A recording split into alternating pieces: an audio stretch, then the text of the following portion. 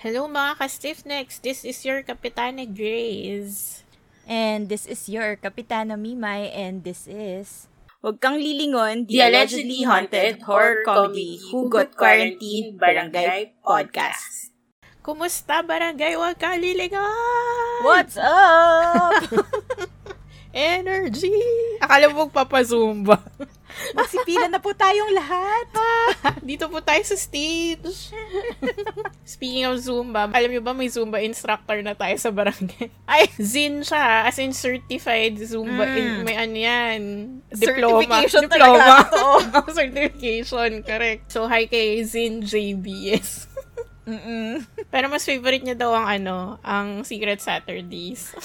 Kaya nga, na very surprising for us na what? Sismoso kasi yun eh. Anyway. Eto, welcome. Nanlaglag agad. Welcome sa Listener Stories episode natin. Yes. Mga kabarangay. So, since mahaba-haba, ito, wala nang patumpik-tumpik, sisimulan na agad natin with a story from our ka-stiffneck na si Spaghetti, ang apo ng Super Saiyan na manggagamot. So, ito, medyo mapapatrobak tayo ng malupit kasi yung story niya, August pa, o diba? Hindi kami nagbibiro nung sinabi namin may backlogs. So, if you recall, may sinubmit siyang group of stories regarding Fort Ilocania. Nagpunta sila doon mag-friends. Tapos, ito yung continuation. So, Fort Ilocania story, number 3. The next day, habang pahinga from seminar, sa isang room kung saan lahat nagpupuntahan kami, may na-experience kami. Note, yung hallway namin is super haba and with red carpet. Tapos sa dulo, fire exit na. One rule sa amin, wag mong basta pagbubuksan ng pinto kung hindi mo kilala. Kaya may fisheye ang pintuan at may double lock.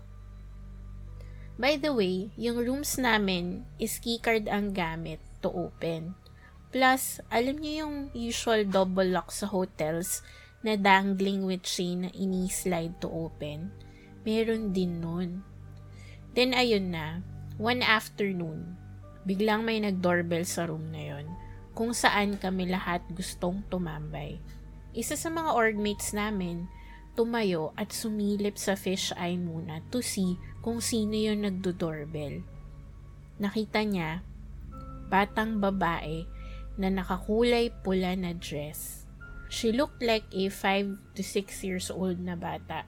One odd thing na na-observe namin, the doorbell is too high for her to reach. Kasi pwedeng ipag-benefit of the doubt na anak siya ng staff or someone from the tourists since hotel naman yun. And hindi lang delegates from the said event from different schools ang andun. Kinabahan pa rin siya kasi it's most unlikely na may bata talaga. Kasi nga, mga high school students and older ang demographics ng population namin doon. Pero, binuksan niya pa rin yung pinto kasi nga, kumakatok yung bata kahit nag-doorbell na. Matter of seconds lang matapos niyang sumilip sa fisheye, binuksan niya yung pintuan, pero di niya muna in-unlock yung second lock for security purposes and wala siyang nakitang bata. So, in-unlock na niya yung second lock at binuksang maigi yung pinto. Paglingon niya sa kanan, kung saan papuntang lobby, walang bata. Paglingon niya naman sa kaliwa, kung saan dead end na at fire exit lang yung nasa dulo, wala pa ring bata. Note, yung room na yon kung saan may kumatok na bata ay nasa pinakagitna ng hallway at nasabi ko rin kanina ata na yung hallway ay sobrang haba. Kaya kung tatakbo man yung bata, makikita at maririnig mo yon. Pero wala siyang nakita. Ang akin lang, buti na lang hindi siya tumingala sa taas kasi baka kung anong nakita niya. Second story. For 2 nights in a row, yung kasama namin na higher year na may third eye, tinatanong namin kung may nakikita siya. And sabi niya marami pero ayaw na niyang i-elaborate. Kadalasan yung mga nakikita niya ay nasa mga curtains ng rooms namin. Minsan nga raw, Bumalik siya one afternoon sa room nila in the middle of the seminar kasi may need silang gamit for the activity. May nakasalubong pa siyang white lady pero di niya na pinansin kasi baka raw gambalain pa siya. So ayun na nga, on our second night of stay doon, experience ko naman. So first night, natulog ako kasama yung mga classmates ko kasi yung na-assign na room sa akin, dalawa lang kami ng secretariat, yung nag-aasikaso ng event. Tapos nung second night naman namin, before bedtime, may one last event pa kami. Yung parang showcase of talents sa seminar, labanan per school yun. Bago kami magpunta sa venue ng showcase event, kwento sa akin ng mga kaklase ko, yung roommates nila na from Bicol, nag-iikot-ikot sa mga room sa hallway namin. And they entered an empty room. 2 rooms next to my original room. Which is weird kasi kapag empty room, sarado, tapos yung may keycards lang yung makaka-access nun. For some weird reason, nakapasok daw yung roommates nila dun sa room 11. So ayun nga, yung mga Bicolano delegates nagpicture-picture daw dun sa loob ng room na yon. Bakit? Bakit kayo papasok dun para mag-picture-picture? Please lang. Yung thrill ba yung hinahanap nila? Ayun na nga, ito yung nakita nila. Binuksan daw nila yung CR at pinicturan yun. For some reason, bigla daw namatay yung camera nila. So akala nila, nagloko lang. So binuksan nila ulit. And guess what? Inulit nilang picturean yung CR. Mga te, bakit? Super alarming na nun, pero bakit go sago pa kayo? Sabi daw kasi nila, gusto daw nilang mag-ghost hunting. Diyos ko naman. Tapos, bigla nilang binalikan yung photos. And boom! May white lady na nag-appear sa photos nila sa CR at napakaripa sila ng takbo. Kasi after nila i-view yung photos na may white lady, naglobat yung camera. And note, fully charged yung DSLR nila. That night, nakunento ng mga classmates ko yun sa akin. Hindi ko kinayang matulog dun sa room 9 na original room ko kasi hello, yung kasama ko papasok ng room 3 a.m. na and aalis ng room ng 5 a.m. So basically, hindi kami magpapang-abot kasi 11 p.m. lights out na namin. Pero kahit bawal mag-overcapacity sa isang room, lahat kami natulog sa room 1 dahil nga sa mga kwento na yan at experiences namin. Ayun, habang natulog kaming lahat sa room 1, nagtakutan na kaming lahat pag may nag-doorbell dahil sa batang naka-red dress. Di baling na magkakasama kaysa mag-isa. Basic rule sa horror stories. Pero di pa nagtatapos dyan ang kwento ko. So 2 a.m. na kami halos nakatulog kasi nagkwentuhan pa and 5 a.m. naman kailangan na namin magsibalikan sa respective rooms namin dahil 6 a.m. may free breakfast buffet. Syempre, lafang overtulog, 'di ba? Di tumayo na ako ng 5 a.m. para bumalik sa room 9 kasi andun yung mga gamit ko. Sakto naman na umalis na yung roommate ko as usual kaya hindi kami nagpang-abot. Medyo malaki talaga yung CR. May bathtub, tapos may mirror across the bathtub. Curtains lang yung pangsalba mo sa sarili mo kung ayaw mong nakikita yung sarili mo sa salamin na nakahubad habang naliligo. Ang creepy talaga kasi takot ako sa malalaking salamin, lalo na sa CR pa. Ang tahimik kahit sa hallway kasi 5 a.m. pa lang and mga organizers nasa venue na ng seminar. So dahil sabi ko, tapang-tapangan ako, kahit naaalala ko bigla yung white lady na nakita ng mga Bicolano 2 rooms away from me, bumalik ako sa room 9 para maligo. Kasi nga, lalafang ng breakfast buffet. Sayang yung bayad, no? Pero ito na nga, keycard yung pinambukas ko. Tumunog, medyo malakas kasi tahimik nga. Then, nakakatakot talaga. Pero diretso ako sa TV at binuksan sa mix channel. Usong-uso kasi yun nun. Dapat sa channel na white noise lang meron, pero nakakatakot naman kaya sa mix na lang. Nilakasan ko yung volume para dinig ko hanggang CR.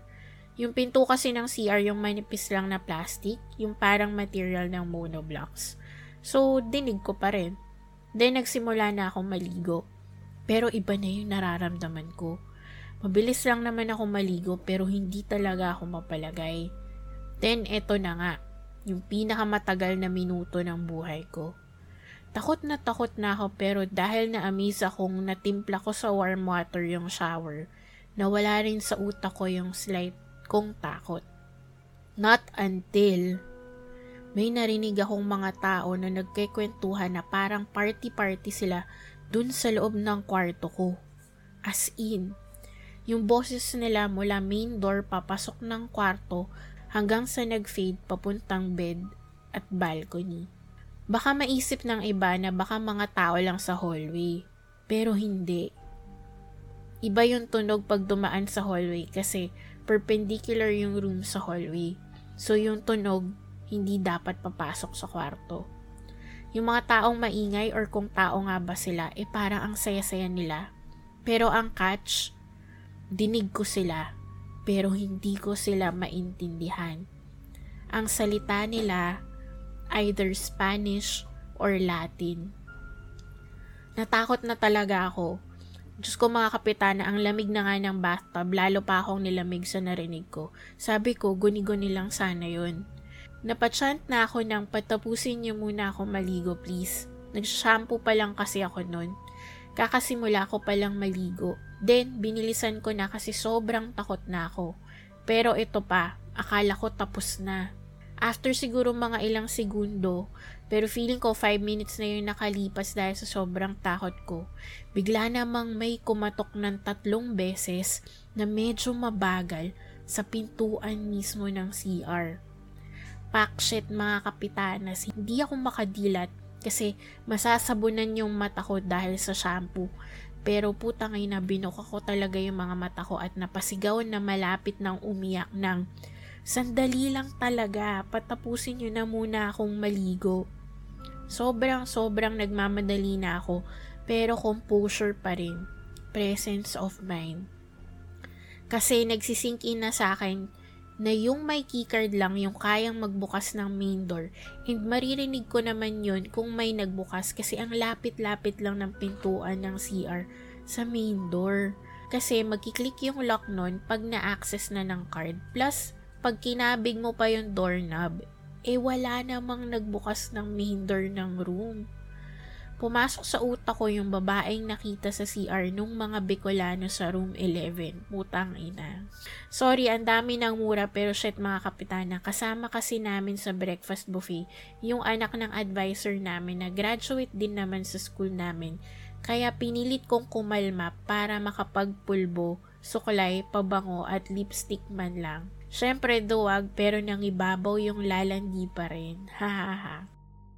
Di pumunta na ako sa TV, vanity table para mag-ayos. Pero unti-unti ko nang narinig yung na nakakatakot mula sa CR. Kung iisipin, pwedeng i-dismiss yung tunog na baka yung parang nire-refill lang yung tank ng tubig. Pero mga moms, hindi siya ome-echo. Pero iniisip ko, yun lang yun. So, nagsuklay pa rin ako, pero palapit na ng palapit sa tenga ko yung tunog na at papalakas na ng papalakas nang biglang nag-blue yung screen ng TV. Mga kapitana, pakshit talaga kasi yung TV mag-blue screen lang pag nilipat sa DVD setting gamit ang remote. Sino namang maglilipat nun, mix nga yung pinapanood ko. Mabilis ang hablot ng wallet, cellphone at a few sprays ng pabango na lang yung ginawa ko kasi hindi ko alam bakit pumetiks pa ako after akong takutin sa banyo.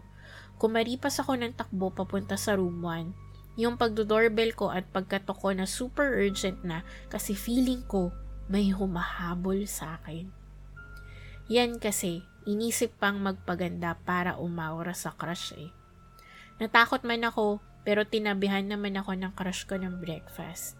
Ay, ganun talaga yung conclusion no? Pero siya may legit mga kapitana yung kabog ng dibdib ko from takot to kilig. Ayun lang, sorry ang haba na nung kwento ko, tapos sa IG pa ako nag-type. Naipon lang talaga at ngayon lang ako sinipag at nagka-time magkwento. Miss ko na po kayo and stay safe. Team Madaling Araw pa rin po ako. Thank you sa pag-accompany sa akin tuwing night shift ko. More and more and more power mula sa dugo ng Loding Super Saiyan. God bless always. Adja. Stan Stray Kids nga po pala. Kaway sa mga stays. Ayun lang po talaga. Salamat mga kapitana. 2 hours na pala ako nagtatype ng kwento. Gusto niyo yun? Love you always mga ate. Ang malupit na saga sa banyo ni Kaya nga. Spaghetti. Diyos ko, mga banyo talaga no? Pero kasi nga naman, matitiis mo bang hindi ka maligo? Kaya nga. Uy, pero pag nagbo-buffet ako, minsan hindi na ako naligo. Kunyari sa hotel. Pag sa umaga. Oo, as in, lalo na pag malilit. Diba late nga akong magising? So, parang pagising ko, diretso na buffet. Tapos, actually, diba? Ganun naman usually tayo, diba kapag like, oo. hilamos, toothbrush, tas baba na kain. Correct. Tas pagbalik sa maliligo. Saka maliligo, totoo yan. Pero kasi nga siya, may kita niya daw si Crush. Yun. Depende talaga sa priorities. Obviously, ang priorities natin ay kumain. Sino naman ba lalandiin sa buffet? Yung lechon, yung bacon. Pero yun, salamat ng marami kay Spaghetti sa pag-share niya ng kanyang experiences sa Fort Ilocania. Nagsa-Spanish at saka Latin yung mga guests. At least Alta. Well, true naman. Pero parang talaga ba? Kaya nga, at that time and that age, alam mo yun, period film, ganun. Dapat nag-reply ka, ano bang Spanish for hello? Hola? Oo. Hola! Sumigaw ka. Tapos nagmamadali, pumunta sila. Naririnig ka footsteps papunta dun sa banyo. Diyos ko, Lord. Como estas? Naka-epal. Ay, Diyos ko. Thank you, Spaghetti. So, ito, shoutout tayo. Ito, mga shoutouts regarding our latest episode. Sabi niya, ito galing kay Nico. Sabi niya, Kapitana Grace, currently listening sa new episode nyo. In addition lang po sa Daang Hari Road. Malapit kasi to sa amin. Before siya i-develop, yung area na yon is well known as salvage area ng mga pinapapatay. 1997 pa ako sa area na to, kaya madami ding kwento akong naririnig na madami nga daw na nakakakita ng white lady or old lady na biglang sasakay sa sasakyan or aangkas sa motor.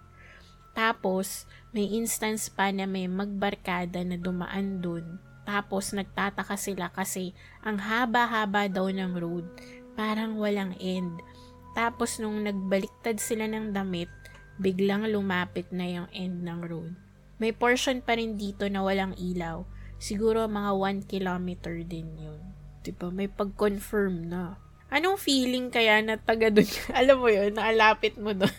Wala. Ano lang. Sana yan? Oo, sana yan. Parang basta naman wala eh. Ang hirap ng mga ganyan, no? Yung parang wala kang choice kasi yun yung normal na daanan. Kumbaga, live with it talaga siya. Kung may alternative route man, sobrang hassle. So, diba? Oo. Shit, yung 1 kilometer na yun, sobrang, nun, siguro nakakailabot yun. Like, parang, please, matapos ka na.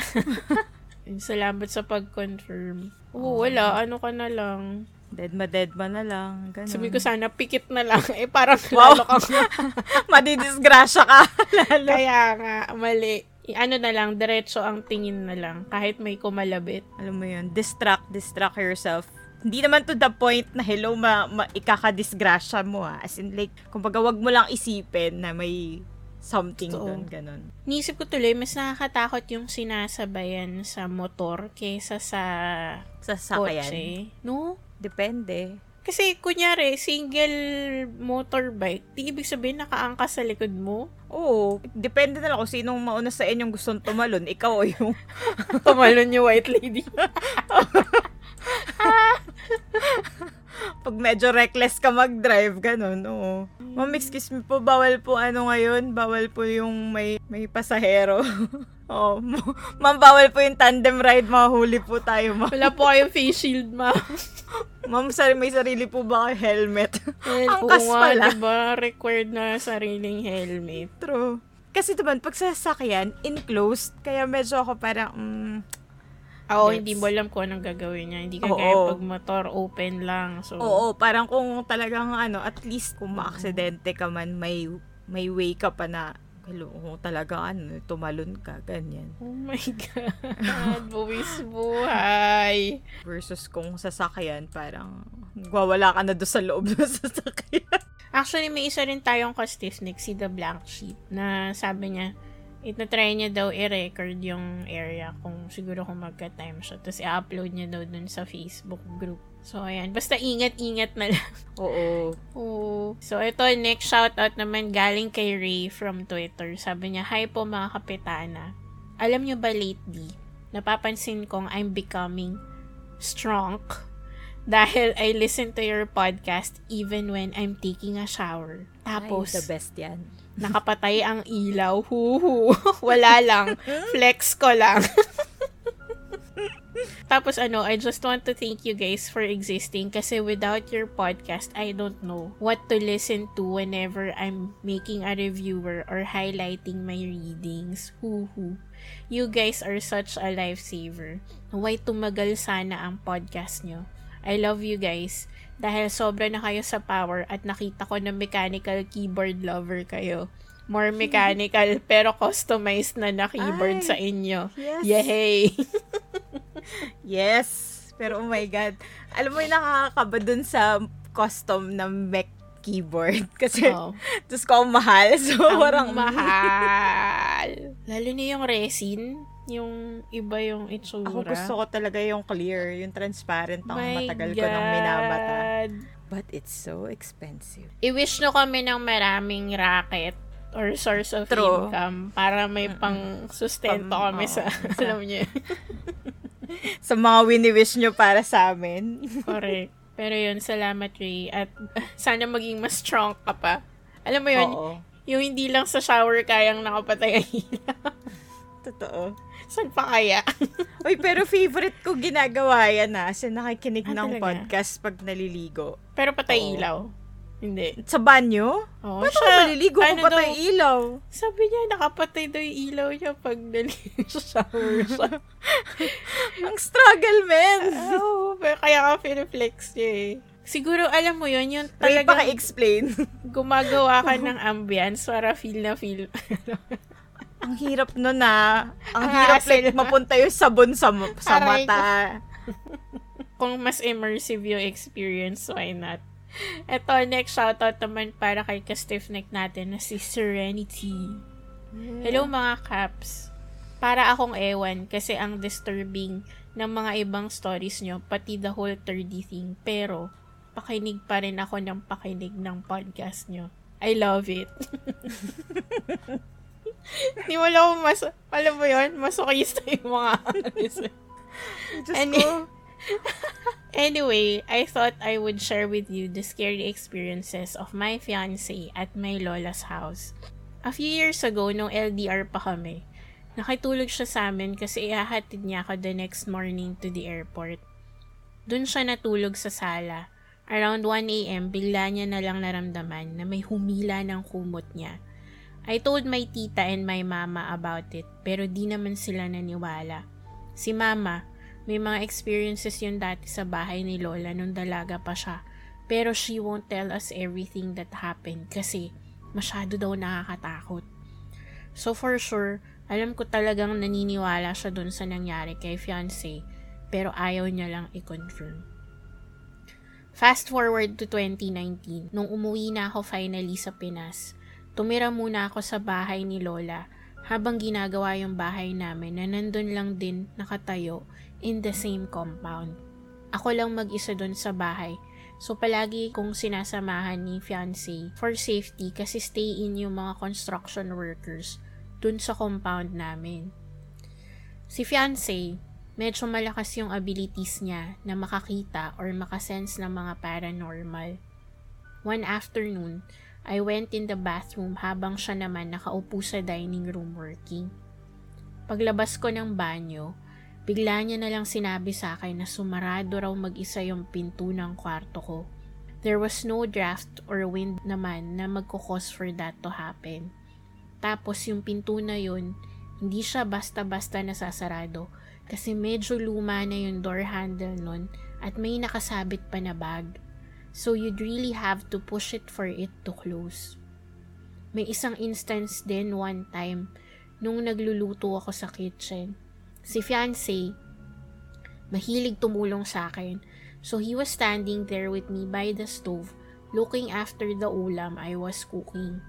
Pagtalikod ko to get more ingredients, napansin ko na nakabukas yung pinto ng ref. So sabi ko kay fiancé, "Uy, naiwan mong nakabukas yung ref. Make sure na isarado mo properly next time kasi baka may pumasok na ipis." Sobrang gulat ko nang sinabi niya, "Sinarado ko yan kanina, sure ako."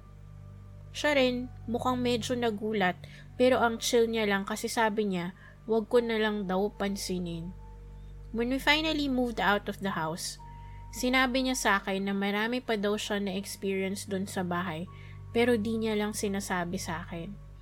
I mentioned before dun sa last shoutout ko na hindi ako nakaka-sense or nakakakita, pero I've definitely had some weird experiences in that house. One time, mag-isa ako sa dining room habang si fiancé naman ay nasa kwarto. Nagre-record ako ng video tutorial for a client. So busy dapat yung utak ko kasi nakafocus ako sa sinasabi ko and dun sa task na ginagawa ko. Plus, alam kong nandun lang si fiancé so dapat feeling safe and secured ako. For some reason, I couldn't shake the feeling na parang kinikilabutan ako for no reason. Wala naman akong naririnig or nakikita, pero it was just a gut feeling na kinikilabutan ako. So kahit sa logical brain ko, walang sense, hindi ko na tinapos yung recording ko and pumasok na lang ako sa kwarto. Ayun, share ko lang while I'm procrastinating from doing some work. PS, since hindi pa nababasa yung story ko, pero nabasa na, add ko lang yung shoutout ko sa pogi kong fiancé and my gorgeous cousins na nakatira sa katabing bahay ng lola ko na haunted din. Submit na kayo ng stories, guys. Thanks mga kaptanas. More power to you. Sana magka-love life na kayo kasi ang saya eh.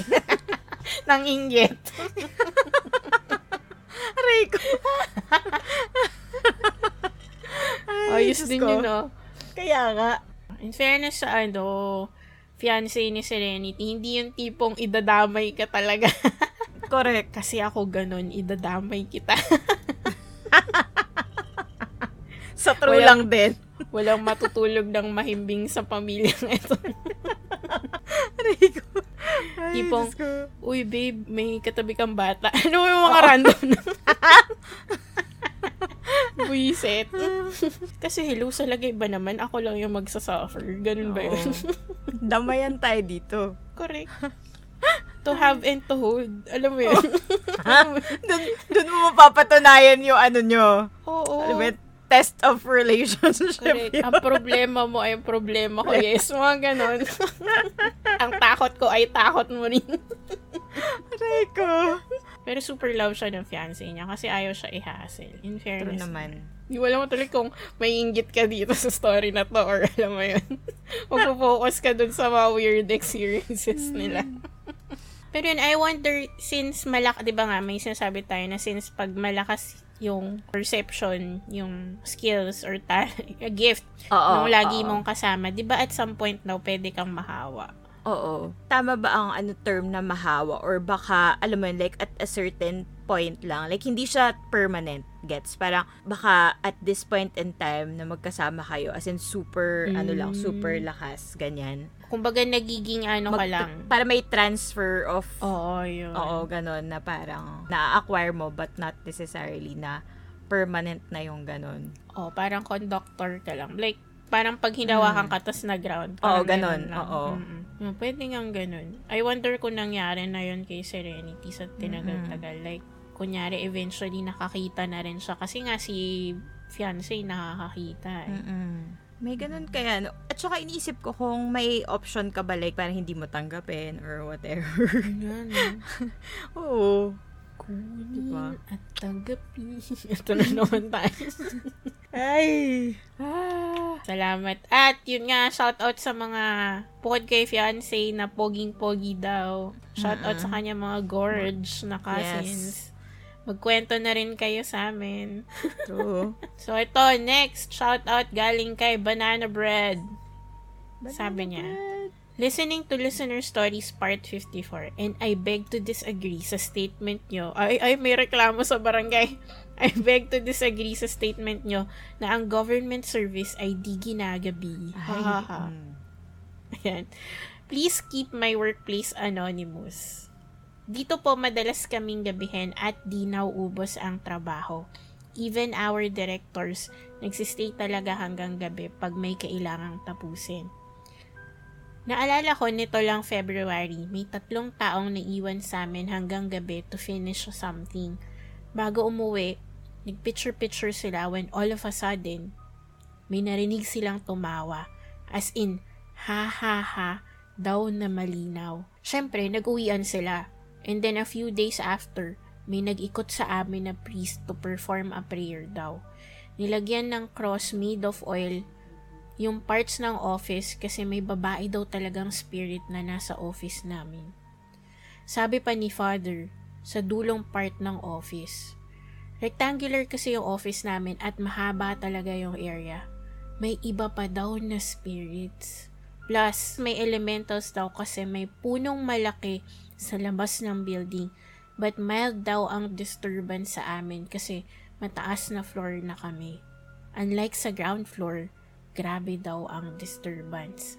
Ang alam ko, madaming dinaanan si Father na iba pang offices and divisions on that day. Sabi daw ni Father, lumakas ang force nila dahil ang tagal na wala halos pumapasok sa office gawa ng ECQ last year. Kaya nung bumalik kami sa work, madami ng disturbances. Ayun na nga ha. Ayun na yung pinag-uusapan natin. May kwento pa nga din dito sa office na paggabi daw may naglalakad sa premises na mother and child. Allegedly, kamukha ng subject from one of the paintings na nakadisplay dito. Madami kasing painting sa mga buildings namin, kaya every time may mag-overtime or overnight work sa office, no one dares to do it alone. Laging may kasama kasi malaki ang premises namin at madaming puno. Nakakatakot paglabas ng office kasi lalakad ka talaga sa madilim at mapuno. Napashare lang ako bigla. PS, naalala ko pa dati, nag-overtime ako dito, then around 8 p.m, nag-CR ako. Across the office pa ng CR namin. Tapos solo lang ako sa CR. Praning na praning ako kasi katatapos ko lang nun makinig ng listener stories na may story about sa girl na nag-OT tapos pag CR niya, may sumisit-sit sa labas ng cubicle niya. Shit talaga yon, nagmadali talaga ako mag-CR. Gawin ko. Ayun na po, napraning na sila. Kaya nga, ayan na, mga gusto nyo na makinig, tapos mapapraning sila. Ano talaga yan until it happens to you. True naman talaga. Pero na-excite ako kasi, 'di ba, ito yung lagi nating chinichika na paano nga Yung pag-after. Pero ayan na nga, mukhang isa na to sa evidence. Evidence number 1. Totoo. Pero, napansin ko dito, si Father na taga-Bless, siya mismo yung nagkikwento na may white lady daw. So, nakakita si Father. Baka. Diba? Saka ina-acknowledge niya na may elementals. Alam mo yun? Baka naman. Ano kaya effect nun, no? Pag kunyari, like clergyman ka, tapos nakakita ka. Actually. No? Ano kaya yung trato mo dun? Like, hindi kasi din natin alam kung ano ba yung talaga nila when it comes to that. Kung ano yung stand nila, no? Oo. Like, kinakategorize ba nila? Wala naman kasi lang like Catholic in general like walang explicit anong nila sa mga ganyan. Well, syempre, hindi talaga nila sasabihin outright na parang oo, we recognize na may ganyan, pero parang kind of worms kasi parang kung may ng exorcism, so hindi hindi talaga parang totally masasabi mo na Nawala. wala. Oo, kasi Oo. kung wala, edi sana hindi na nila inaano yung ganun. Correct. Isang ano lang naman yan sila, bracket lang. Totoo. Yan nga din yung nadidinig ko. Parang may mga churches, hindi ko nalalahat kasi hindi pa rin talaga natin alam yung like unified stand nila on this. But may iba daw, lalo na mga pare, na basta ang pare sa kanila, whatever mapa-spirit yan, mapa-encanto or something, it's not of like it's not holy, like if it's not good, parang yun nga under yung sabi yung term mo nga bracket, parang evil lang lahat yun. Oo. May ganun kaya like meron kayang yung mga yung mga practitioner ng simbahan to like may choice ba sila to maniwala, pero alam mo like as in mas kumbaga sa priorities, mas priority pa rin nila yung sa vocation, pero may ba sila na pwede naman kayo maniwala. Oo nga lalo na yun nga kagaya ng ni Father, as in I mean nakikita niya tapos in-specify pa niya wala kayang yun. Sana naman wala, di ba? Kasi parang kumbaga violation of sorts na. Pwede ba yung sabihin or pwede ba kayong mag-declare? Oo, kumbaga mag-declare na, meron talaga, merong ganyan, ganito. Yung existence ng ganyan. Kasi parang nag-educate pa si Father na, kaya maraming elementals kasi may puno. So parang, okay. So you recognize na may Exactly. Shucks, parang kailangan natin ng father dito Banana bread, baka naalala mo yung name ng pare. Bilong mo sa amin. Tsaka baka depende din siguro sa Kasi may mga ganun, may mga ibang congregation. Tama ba? Oo, ata congregation na medyo, alam mo yun, like may iba na medyo very open to ganyang concepts or whatever. Yung iba naman very, as in, traditional. Conservative. As in, conservative talaga. Oo. Totoo. As in, by the book talaga na, sabi dito, bawal yan. Diba? May iba naman na flexible. Totoo. Parang sumasabay sa adapting with the times nga. Oo, ganon. Kailangan natin i-explore yan. Naiipon na naman yung mga tanong natin. Diyos ko. Hindi sila nauubos. I know. Speaking of tanong, ito may shoutout pero tanong lang siya. At feeling ko, ikaw ang isa sa may opinions dito dahil ikaw nag-discuss nito. Ito galing kay Wildcard.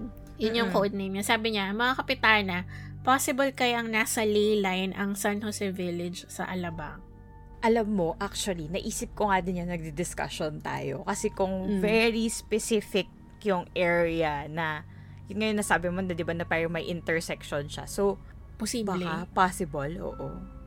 Kasi parang hindi siya tumatawid sa other, like, hindi naman sinasabing, actually, lumiliko yan dito sa street. Totoo, wala na parang, di ba? Parang pag may nakakita sa kanya, ay, lagi yan lumiliko dyan kasi. Oo. Parang, wag nga kayong madamot St. Bernadette. Dumadaan din yan dito. Di ba? Parang, alam mo yun. Oo nga, actually. Oo. Possible. Pero, yun nga kailangan natin ng ibig sabihin, ley lines expert. Oo, ley lines expert. So, kung ley lines siya, pwede rin mag-charge doon ng mga stuff. Oo. Pero titiisin mo may mga saluhan. Uy, baka kaya mga nakatira doon mayayaman. Oh my God! Oo nga. Diba? Kasi, imagine. Kasi naman yan like, hindi naman siya totally laging negative, I guess, ang energy. Kumbaga, swerte mo kung nataon sa'yo na, pero malas mo din kung hindi okay yung Yun nga may pambalance kasi syempre hindi pwedeng lang. Oo nga. Sure na sa mga tanong nyo nag-iisip sila. In fairness Oo. In fairness, natututo sila, nakaka-proud. I know. Naiyak. Pero yun, salamat sa very interesting question, Wildcard. So, ayan. Next naman, ating suke at tagabilang ko ilang beses tayo sumusubo sa video. Walang iba. Hindi si Mother Nay, sabi niya, hello mga kapitanas, Merry Christmas. O, diba? Pati shoutout namin, backlog na. I hope lahat ng wishes and goals nyo next year ay matupad. Gusto ko lang dagdagan yung contribution ko this year, o diba 2010, para sa goal natin na 100 listener stories episode. This happened when I was in college. Smith Hall yung name ng pinakamatandang building sa school namin. Pero dahil luma at mainit dito, tinatawag din namin siyang Smith Hell. Uy, witty! One night, habang nagkaklase kami dun, binabilang kami ng prof namin ng 1 to 4 para sa groupings. 40 kami na magkakaklase and walang absent sa amin nun. So, dapat may 4 groups with 10 persons each. Pero for some weird reason, laging sa 1 natatapos yung bilang sa class namin that night. 3 times namin inulit nagbilang, pero lagi talagang may sobra. Sabi ng prof namin, ituloy na lang daw namin yung activity kinabukasan kasi mukhang pinaglalaroan na kami. Paglabas namin sa room, yung isang classmate namin, nagsisigaw tapos tumakbo sa CR. So kami namang mga syunga, nagtatakbo at nagsigawan na rin. Mass hysteria na sila. Ang bilis Kaya nga nakawa agad. Diyos ko Lord. Wala pong may presence of mind sa kanila. Grabe. Nag-dinner kami that night sa McDo and nagkwento yung classmate namin na nagsisigaw. In fairness, nakapag-dinner na siya. Sabi niya, paglabas daw niya, parang napunta daw siya sa ibang lugar. Parang naging luma daw yung building. Tapos di niya raw kami mahanap kasi mag-isa na lang siya sa corridor. Natakot daw siya, kaya siya nagsisigaw and tumakbo papuntang CR. Paglabas niya, bumalik na sa dati yung lugar. After that incident, nagpalipat na kami ng room sa ibang building kasi kami na lang pala yung nagkaklase sa Smith Hall ng hanggang 9 p.m. Ayun lang, di naman nakakatakot, medyo weird lang. Thank you mga kapitanas for the hard work nyo this year. Sana biyayaan pa kayo ni Papa Jesus ng good health and stable income for next year. Shoutout nga pala kay Nakatol, Bay, Toki, and Lance na mga kapwa ko Revlove. Yan na. Yan. Di kayo nag-iisa kasi marami tayo dito sa barangay. Let's wait with respect always. Thank you mga kaps. P.S. Ito na.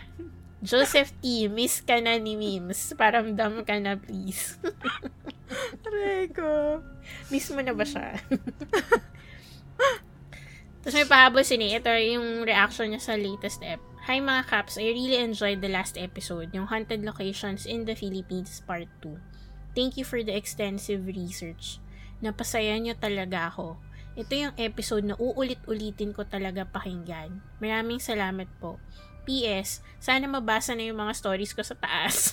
Choose lang. Stay safe and well mga Caps. Diba? Ayan, nabasa na namin yung isa. True. Sorry, wala tayong empathy dun sa kaklase, tinawanan natin. Kasi, pero alam mo, naisip ko, natawa ko na bakit sa CR siya tumakbo. Tumakbo siya papasok. Hindi kasi nga, paglabas niya daw ng corridor, iba yung corridor, so wala siyang ibang tatakbuhan, but yung CR. Diyos ko. Tapos buti, nag-reset. Tipo, oo, paglabas niya, okay na wala na. Oo. The best talaga yung, so kami namang mga syunga, nagtatakbo at nagsiga. Ito yung tipo mga situation na monkey see, monkey do. Alam mo yun, yung parang wala na talagang nag-isip na wala nang nagtanong. As wala in, nag-isip. Kung ano na lang yung nangyari, as in yun na lang din. Sige, go na tayo dyan. Ang weird nung sa bilang, wala ba silang like, hello, kung lalo na kung matagal mo ng classmates, at least kilala mo yung voice, diba? Oo. Pero alam mo yun, baka, as in, talaga siya, alam mo yung mabilis lang na, parang kumbaga habang bilang, lalabas siya, tas biglang, pag na-realize nila na, bakit may extra? Pero as in, pagtingin nila, wala naman, ganun. Shit. Grabe. Pero di ba, may, na rin tayo na ganyan, yung may mga extra sa, sa classroom. Sa classroom. Baka naman sit-in lang, charot. Baka nga. Akala niya talaga part siya ng class. Oo, correct. May makeup class or something. Rego. Hindi niya talaga siya sinasama sa bila kasi feeling niya sit-in lang siya. Pero ang konti nung 40 ha, dapat mapapansin mo. Sabagay. Ay, madami yun. Kung gabi na, madami na ang 40. Madami na rin yung 40, correct. Kumbaga, yan yung mga medyo, kasi kung mga nasa 20 ka na, ayan na yung time na magsa-start ka ng, alam mo yun, parang autopilot na yung bilang mo. Na parang hindi ka na mindful kung meron ka ba talaga na bilang o dahil... Kung 21 yun. Parang, hala, sino parang may isa-isa na niya kayo kukunin. Alam mo yun? Magulat kayo kung nababawasan. Wala ba sa kasi ako gawain ko nung lalo na nung high school pala. Parang pag count off, di syempre una ako yung nagbibilang kasi titignan ko yung crush ko magiging ka-group ko. Alam mo yun, so isa-isahin ko yung mga tao. Wala bang wala bang, ewan ko ba? Baka may nagmimimic din eh. Yun nga eh. Alam mo yung feeling nga na dahil, kumbaga, yung bibilangin mo naman usually yung mga nasa proximity mo lang. Tapos parang marirealize na parang, wait, bakit ganun? Yun nga lang, kompleto kayo, tapos nagbibilangan ng, di ba, yung, alam mo yung salita na 1, 2, 3. Kasi nagkakalituhan pa nga yung ganun. Correct. Oo. Feeling ko, dapat tinuloy na lang yung groupings. Tapos, yung may kulang, doon nilipat yung isa. Gets? Yung may pininoblema pa natin. Graduate at lahat na sila yung pininoblema pa natin. Paano yung groupings nila? Kaya basta ang, doon, wag lang kayo mag-mass hysteria, please. Correct. Pag may isusumiko, nagkabuhat. In fairness, nakapag-McDo sila para mahimas-mas. Pero naman. Salamat. At salamat na nagustuhan mo ang aming latest app na haunted locations. Alam mo, ang dami talagang natutuwa sa haunted locations. Kasi 'di ba, magmula nung una, tapos yung Asian leg natin. Wow, Asian leg. Wow. World tour kayo. Parang concert sila. 'Di ba? As in, ang dami ding natuwa sa episode na 'yon. Oh. Tapos ito naman ngayon. Hayaan nyo guys, ipagpapatuloy namin ang pagtutour namin around the world para sa inyo. Asahan nyo yan. Tapos pag yun nga, sabi nga ni pag dumami na yung mga rackets namin, ayan, stable income for next year. Baka maka-fly na, diba? True. At mapuntahan na. Correct. Ito naman, next shout out. Madami-dami pa. So, move on tayo. Mango Float. Wow. Galing kay Steve Nick na si Mango Float. Sabi niya, hello Mimay and Grace, tawagin na lang po akong Mango Float. Favorite ko kasi yun. Ano naman.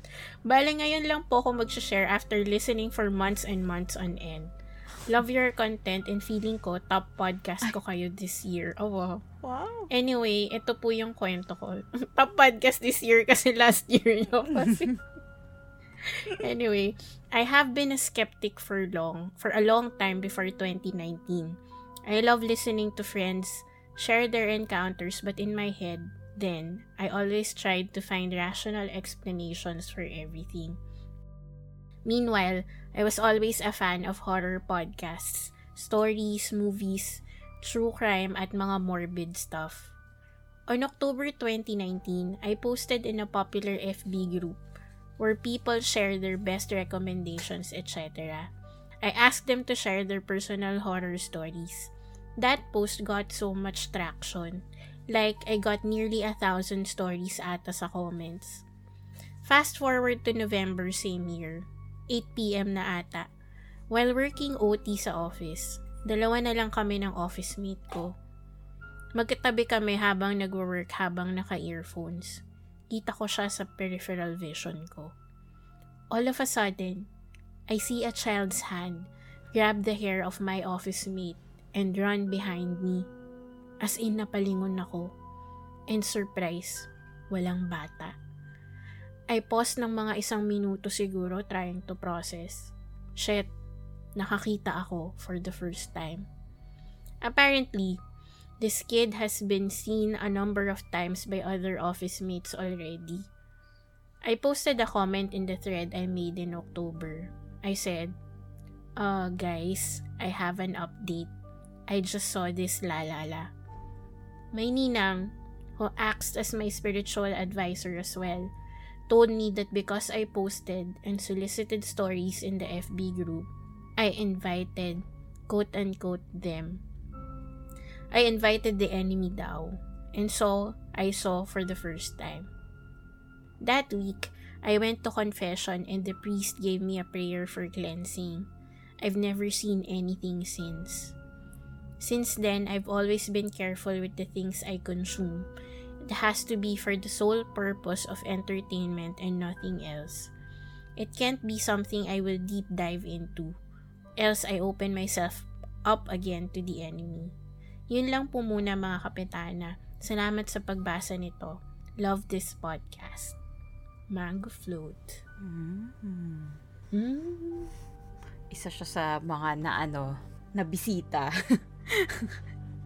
Alam mo yung cliche na parang, ayan, pinag-uusapan nyo, lalapit sa inyo yan, parang ganun. Tapos alam mo, may recent news lang na medyo related dito.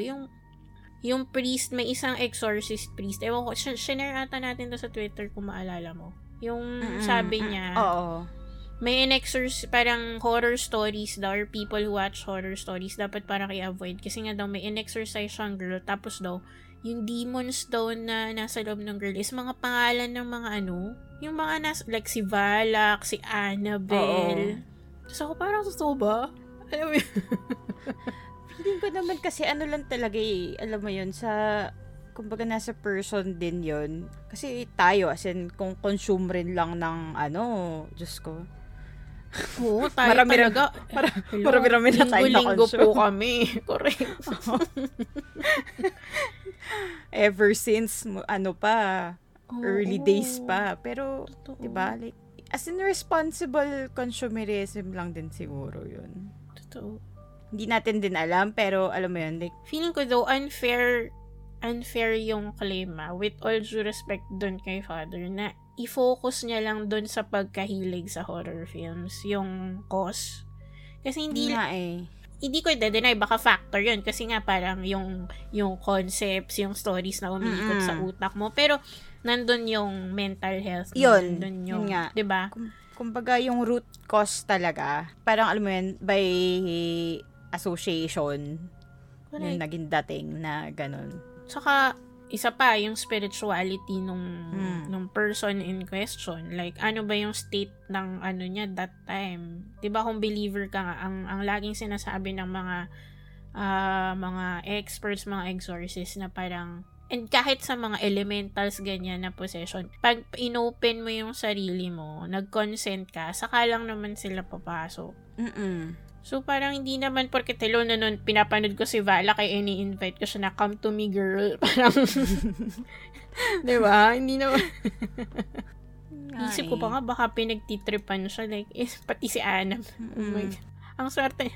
Ang swerte nun term ko. I mean, ang star-studded naman kasi Balak, Annabelle. Tapos meron pa as in mga names talaga ng mga sa movies. Ay, sobrang siya, hindi siya, alam mo yun, hindi siya, na basehan alone. Hindi siya totoo.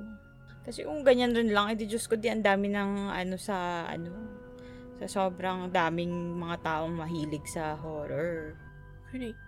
And just imagine yung mga tao who play these characters. Like, sila yung, naka-immerse yung emotions nila doon.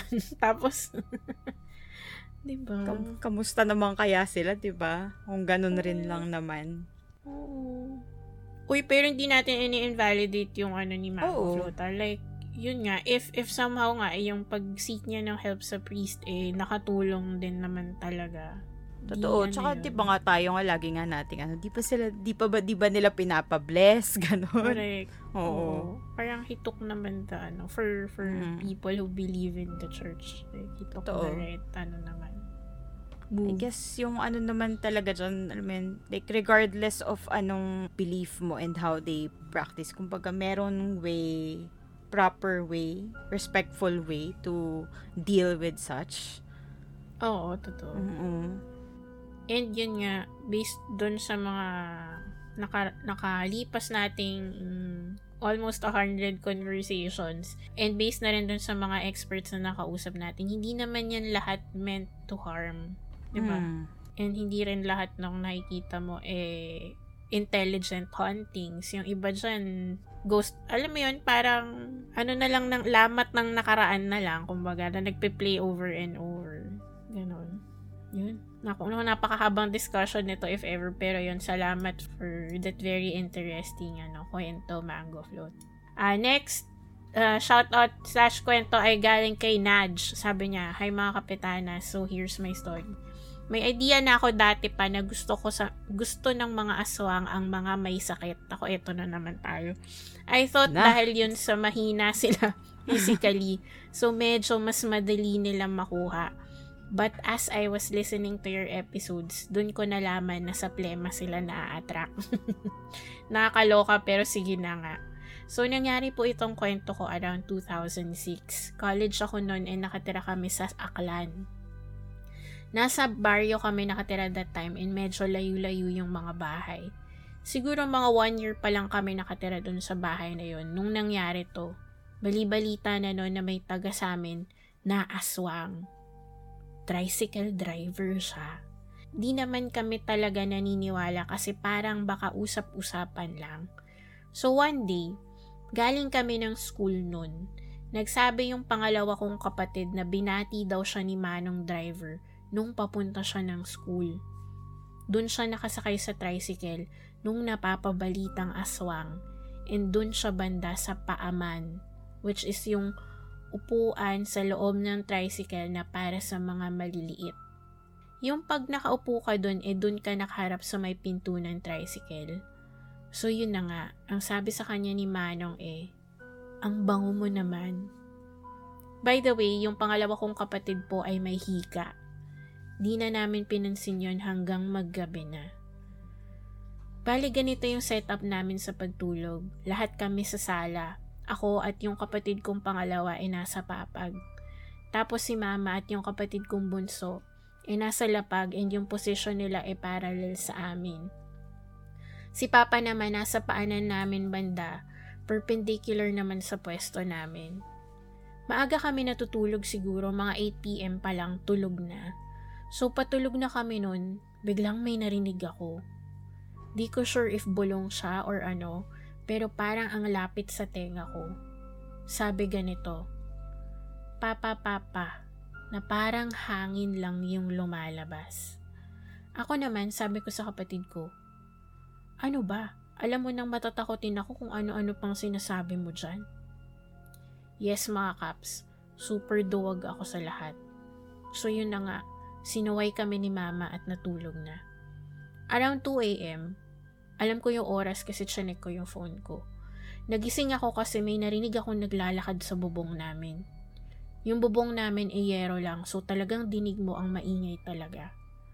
Pagtingin ko sa kapatid ko, gising din siya. Pagtingin ko naman kila mama at sa bunso kong kapatid, gising din. Pati din si papa. So parang nakikiramdam lang kami hanggang yung yabag maririnig mo tumigil sa part ng bubong sa mismong ibabaw namin ng kapatid ko.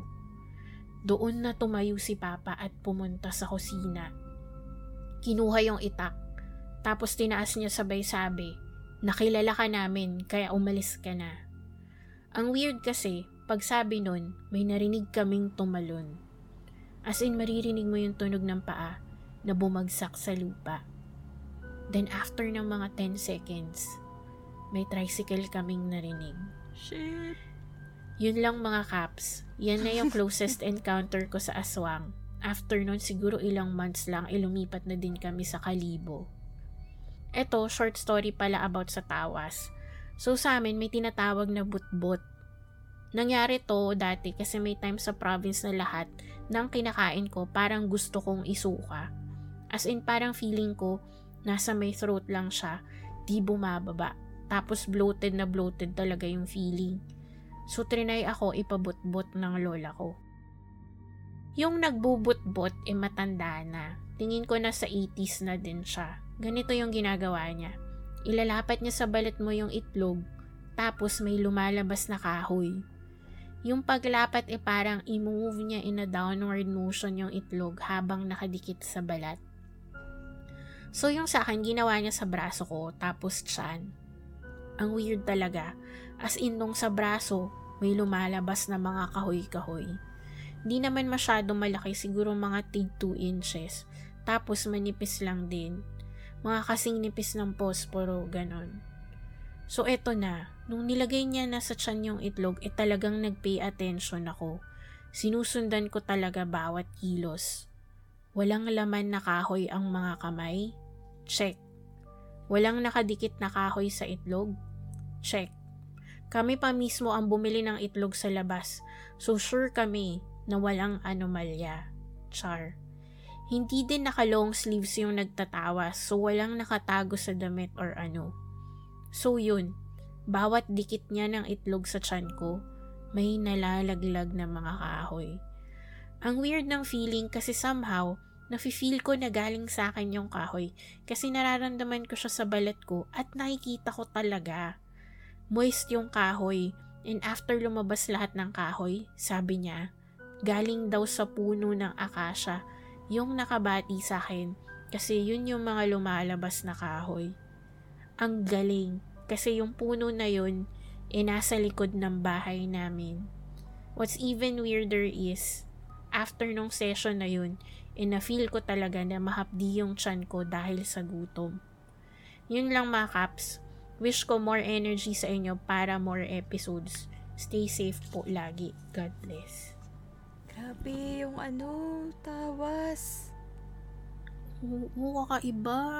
Kaya nga, parang ngayon ko lang na yung gano'n na may, kasi usually pag may ganyan mga lumalabas sa kulam, gano'n. Oo. Ito as in tinawas lang, tas biglang. So, dinaanan ng itlog. Oo. Amazing. Oh my God. Galing, no? Galing. May kahoy na lumalabas. Parang, what? Saka tinitingnan niya daw eh. I mean, kung tinatry niya na i-debunk eh. Wala daw. Shocks. Galing. Nice. Pero, kamusta naman? Diyos ko. Pero alam ba, natawa ako dun sa di ba, yung sabi pag tumalon, tas biglang may tricycle na narinig. Na-imagine ko kasi sumakay ng tricycle. As in, alam mo yung, isipin mo yung aswang ka nag-transform, tas biglang pumara ka ng tricycle. Kasi, aray ko. Or dala niya yung tricycle niya talaga. Mm-mm. Pero I mean, kung aswang ka na lumilipad, bakit mo bibitbitin yung tricycle? Baka hindi siya yung aswang na lumilipad. Ay, baka. Gets? Kasi di ba hindi naman lahat ng aswang lumilipad. Correct. Yung iba tumatalon lang. Oo, mabilis lang tas or nag-shape shift lang yung kaya nilang gawin. True. Oo nga, no. Hassle naman ng ganong aswang. May dala ka pang tricycle. Mas gusto ko paano pag naubusan ka ng gas? laglag yung getaway vehicle kasi ang ingay. Hindi na, pag ganun nakabike ka. Para para walang ingay. Pero, paano pag nabutas yung gulo? Pipedal ka pa, Ben. Siguro pag aswang form ka na, tapos nagpepedal ka na. Alam mo, Inisip ko tuloy pag ganun ako aswang, para pwede ba wag na lang tayo maging aswang kung ganito rin lang kapahirap sa buhay? Kaya bago ako makakain, tinataya ko yung buhay ko ng ganito. Oo. Alam mo, kung sa para mag-vegetarian ka na lang. Kasi, ang struggle, Mahuli diba? ka na lang ng mga galang dyan. Paano kaya nag-a-adjust yung mga... Tsaka diba, lagi na sinasabi na yun nga, pag aswang, dapat malayo ka ta-target. Mm-hmm. Kasi para yung chances na mahuli ka, very slim. Paano na yun? Si tricycle driver, may reputation na siya. Oo. Siguro din kasi, kumbaga, na-immerse niya na yung sarili niya sa community. So, alam mo, medyo... parang ikaw pa yung katawa-tawa pag in-insist mo na Kuya Dre. Parang totoo ba? Tapos tatawanan ka. Oo. Parang talaga ba? Si Kuya talaga pag bibintangan parang mo si Kuya. Sinasakyan ko naman yung trike niyan. Okay naman siya. Ganun. Parang grabe naman. Bintang? Ganyan? Oo. Di ba? Kaya nga, mga defenders. Oo. Pero naawa ako sa kapatid niya. Mga tricycle driver defenders. Mga toda, katoda. Alam mo, nung una nga sabi ko, shucks, ang naman nito, ang harassment naman ng peg nito. Oo, iba rin yung feeling. Kung parang alam mo yung nag-goosebumps ka na, yikes. Parang gusto mo mag-kuskus ng Oo. mga 10 hours. Ganun. I mean, kung hindi man siya aswang, ang ano pa rin niya, ang... As in, so wrong. Parang getaway. Para kahit ako diba? siguro pag yan mo, aswang ka o hindi, ay nako talagang makakarinig ka talaga sa akin. Ganun. Excuse me talaga. Pero yun na nga, dahil iba ang, ang plot twist pala ay, kaya Yung nabanguhan. pala yung tawag doon, paaman. For someone na suki ng paaman kasi ikaw yung maliit. Ramdam ko yung struggle na ang vulnerable mo, nakatalikod ka dun sa alleged driver aswang, tapos bubulungan ka ng ang bango mo naman. The fuck? Shit, di ko tuloy alam kung na ganyan na ako. Kasi nga, diba, yun yung sabi niya, hikain daw yung kapatid niya. Pero kasi naman, usually, yung sa mga may sakit na plemahin yung target. As in ongoing. Hindi naman yung tipong dahil lang ganyan na, may asthma ka na prior, so alam mo yun, like. Pero yung may constant, ka talaga, yung alam mong, parang part na ng life mo na may plema ka. Oo, ganun. Ka na, plema na tinubuan ng tao, ganun. Grabe nung bata ako, ganyan yung feeling ko. Ganyan na ganyan talaga. Kumbaga sa Bavarian, ako yun. That's me. Sa custard cake, ako yun. That's me. Pero yun nga, nakakaawa naman. Pero yan, the power of family.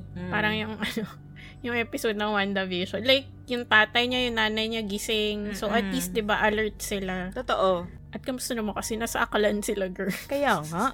So, yan, salamat kay Naj sa pag-share. Ito na naman, trigger word na naman. Trigger na naman tong story niya kasi. Iniisip ko talaga sa keyword, paano kaya ko yung safe word mo, aswang? Aswang! Di mo alam kung yung safe word mo siya, pero yung mga tao sa paligid mo, parang hindi na sila safe pag sinabi mo.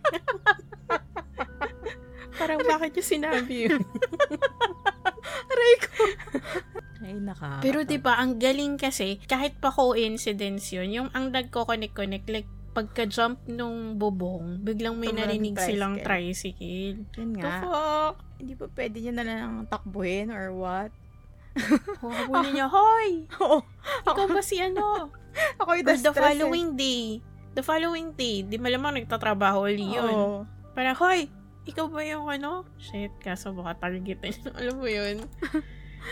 Yun lang. Yun ang mahirap talaga.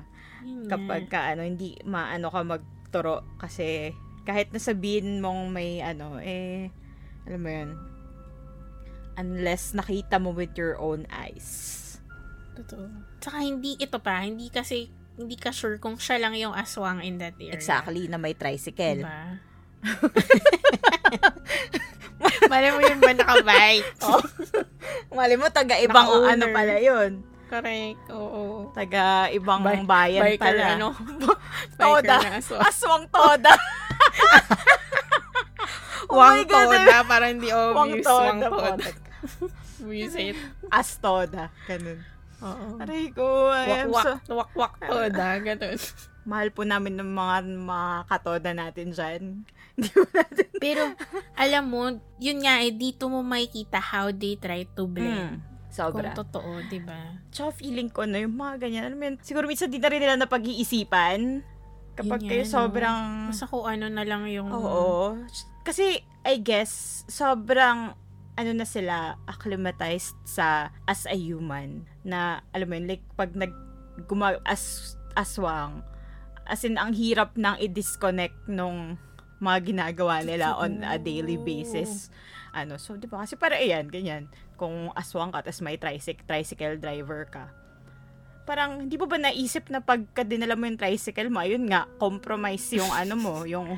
Totoo, yung identity mo, Oo, tas mas lalo ka pang mapapahama kasi, kung saka imposible na hindi siya nakakarinig na pinagchismisan siya na, uy, si ganyan, si Manong, exactly. Tapos kung mga terminal ng dyan ang ng mga chismis. Baka nahiritan pa yun ng, pre, aswang ka daw. Oo. Di ba, alam mo yun? Sunod nga, i-discuss natin ano yung mga effective cover-ups. Kunyari, magiging aswang ka na mag-blend in with. Kung ikaw ang nasa kanilang, you're in their shoes. Saka isa pa, since nga ganyan nakahirap for them to blend in, for sure, hindi gabi-gabi yung kain yan. Oo, for sure. Parang siguro swerte na sila makakain in 1 year siguro. Oo nga inisip ko din kung paano yung ano nila sa ganun, no? Yung frequency nilang kumain. Or baka parang yun nga, spacing, like, intermittent fasting. Nirarasyo. O, baga siguro sa isang taon, pwedeng isang tao lang, isang tao. Oh. Tapos the rest pwedeng, pwedeng mga manok-manok ganun, baboy, ganyan. Baka nga ganun. Para ako, kinakabahan ako, para baka magulat na lang tayo one day, may mag-message sa atin. Okay, so yung mga tanong nyo, ito yung sagot. Shit! Uy, grabe. Na-excite ako. Pero nakakatakot din. Pero hindi, di ba?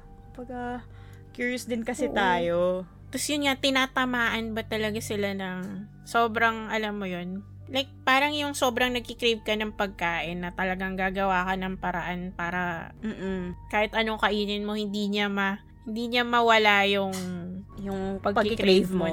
Oo, totoo. Kasi tayo, nararanasan natin yan. What more sila, di ba? Parang, tipong, okay, hindi ka muna. Ganon. Aray ka. Wala mag-candy ka na lang pag nagutom ka. Or lunokin mo yung laway mo. Ganon. Oo, Diyos ko. Kala po nga So, ayan. Matapos natin ma-black hole na naman sa aswang. Yeah. Favorite talaga natin. So, before ko ipasa sa mga stories ni Mims naman para sa kanyang segment, muli in-invite namin kayo na mag-join sa ating barangay private Facebook group na BRGY. Huwag kang lilingon on Facebook. Yes. Yun, makikulit na kayo, magfa-500 na kami doon. O, diba? Ang saya. Correct. Oo, tapos yung iba, may mga pa-rising star na, mga ganun. Mga meme lords na lahat ng nandun. Correct. Sobra. Yung iba nga ang creative, as in, from scratch, gagawa ng meme. Alam mo yun? Correct. yung mga kinukote na nila tayo sa mga episode at ginagawa nilang meme. Diyos ko. So, first time ko sa buhay ko ginawa ko meme. Well, ako sanay na ako dyan kasi mahilig ako ay living meme, kaya ako memay. Pero ang saya. So, sali kayo, guys. Sali kayo, guys. Basta sagutan kumbaga, nyo. Extended, siya. Ay, oo. Basta sagutan nyo yung mga tanong pag sumali kayo. Kasi, hindi naman siya super required, pero as in, parang yun yung way din namin to know na certified ka barangay kayo. At, yun nga, it will help us on our future episodes, ganyan. True. Yan. Census lang, census sa barangay. Oo, ganun, correct. Tapos yun, aside from our private FB group, gusto nyo, kung hindi naman kayo nagsasawa makita yung pagpumukha namin ni Mims, nasa YouTube din kami. Search nyo lang, huwag ka lilingon. So, nandun nyo makikita yung mga pa-live, yung mga, yun nga yung bago naming video content, yung, True Crime and Dine. Yes, correct. So, ayan, move on na tayo sa ating next batch of stories. Kukunin ko na ang ipapasa niyo na sa akin ang baton, at ako na ang sisiw. Lunukin mo na. Mims, ang bato! Aray ko. Pero di nga lang magiging Darna, magiging aswa nga lang. Aray ko. Oo nga. Parang cute ng ganun. Pag gumawa ka, parang comics na hindi ka magiging superhero, magiging ka nga lang, magiging aswang. Taray, di ba? Aray ko. Pero, ayan na nga. Bida kontra bida. Correct. Ang cute. Oo. Okay. Dapat napaisip ako, bakit story 3 na? Story 2 pa lang, di ba? Hindi, kasi yung kinapi-paste ko yung kaya parang ako, Ayan.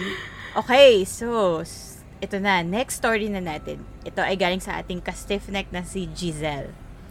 So, itong story niya is in na church. Ayan. This story happened last Friday, May 31, 2019. To my mother and sister. There was a kids summer camp in our church last May 30 to 31. And participants are from middle class to early teens, ages 9 to 13 years old. So may experience na ng mama niya. She was washing the fish and pork at the small kitchen sink in the garage of the church. Facing the sink, on the left side is the window facing the consolidation room. So when you look at the window, you can see inside the consolidation room. This room is where we welcome church newcomers and explain to them briefly the gospel and what we're doing in the church. Programs and all. Diba ang galing nawala ako bigla? Ayan. Ako din kanina. Parang napunta yung mata ko sa ibang part, tas di ko na mahanap kung nasan ako. She was assigned for the food preparation that time since she is part of the children ministry or Sunday school as a teacher. When she was cleaning the fish and pork to be grilled for dinner, someone caught her eye. A girl in denim pants and white t-shirt was walking inside the consolidation room. At first, she did not mind. But when the girl stopped walking weirdly, that's the time when she had a second thought to peek at the room to see where the girl was going. By the way, the consolidation room has 2 doors.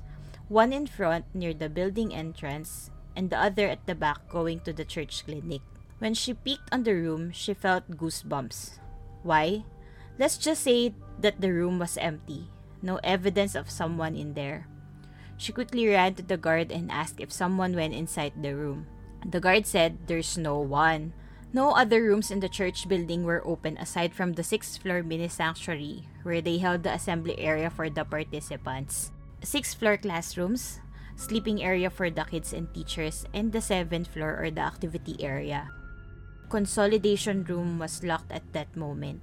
Mama insisted that there was a girl in denim pants and white t-shirt walking inside. The guard just laughed and said, "No, there's no one." Mama went back to the kitchen and finished quickly what she had to do and rushed to the 7th floor to start grilling. So ito naman yung experience naman ng kanyang sister. My sister is also a Sunday school teacher. Actually, we all are, but since I have therapy sessions to fix my spine, I did not commit to that camp. After the Friday activities, they were all set to sleep. My sister slept in the room for girls. She was with the girl participants. Mama did not sleep there. At 3 a.m., they still can't sleep. The kids were still hyped. And one more thing, she can hear someone moving monoblock chairs from the other rooms. There are 6 classrooms at the 6th floor and they only use 2 rooms as sleeping areas, near the elevator and stairs. 1 for boys and 1 for girls. And those rooms were facing each other. The moving of monoblock chairs were coming from the rooms near the mini sanctuary, which is at the far end of the floor. That room was already locked since they won't be using it for the next day's activities. One of the kids asked her if she can hear the chairs. "Teacher, I can't sleep. Can you hear the noise? Is Kuya Roland moving chairs to and fro?"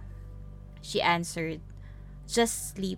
We'll still have activities tomorrow. Just close your eyes and sleep."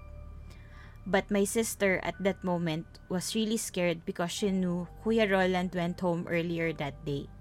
You see, chairs were stacked inside the mini sanctuary and it was already locked. So who could be the one moving the monoblock chairs? As far as I know, our church building was built in 2000. Only 4 stories. And then when it caught on fire in 2004, it was rebuilt to be a 7-story building. Before it caught on fire, there were some stories circulating that even our pastors felt weird in some rooms and in some floors. That's it. I have heard some stories from Kuya Roland but I cannot put them in words since I can't remember everything he told me. So, ayun. Ang story ni Giselle. Diba? Sabi sa inyo, sa church talagang hindi excuse na church para hindi siya i-hunt. Totoo. Isip ko, bakit nila ginagalaw yung para saan yung paggagalaw ng monoblock chair?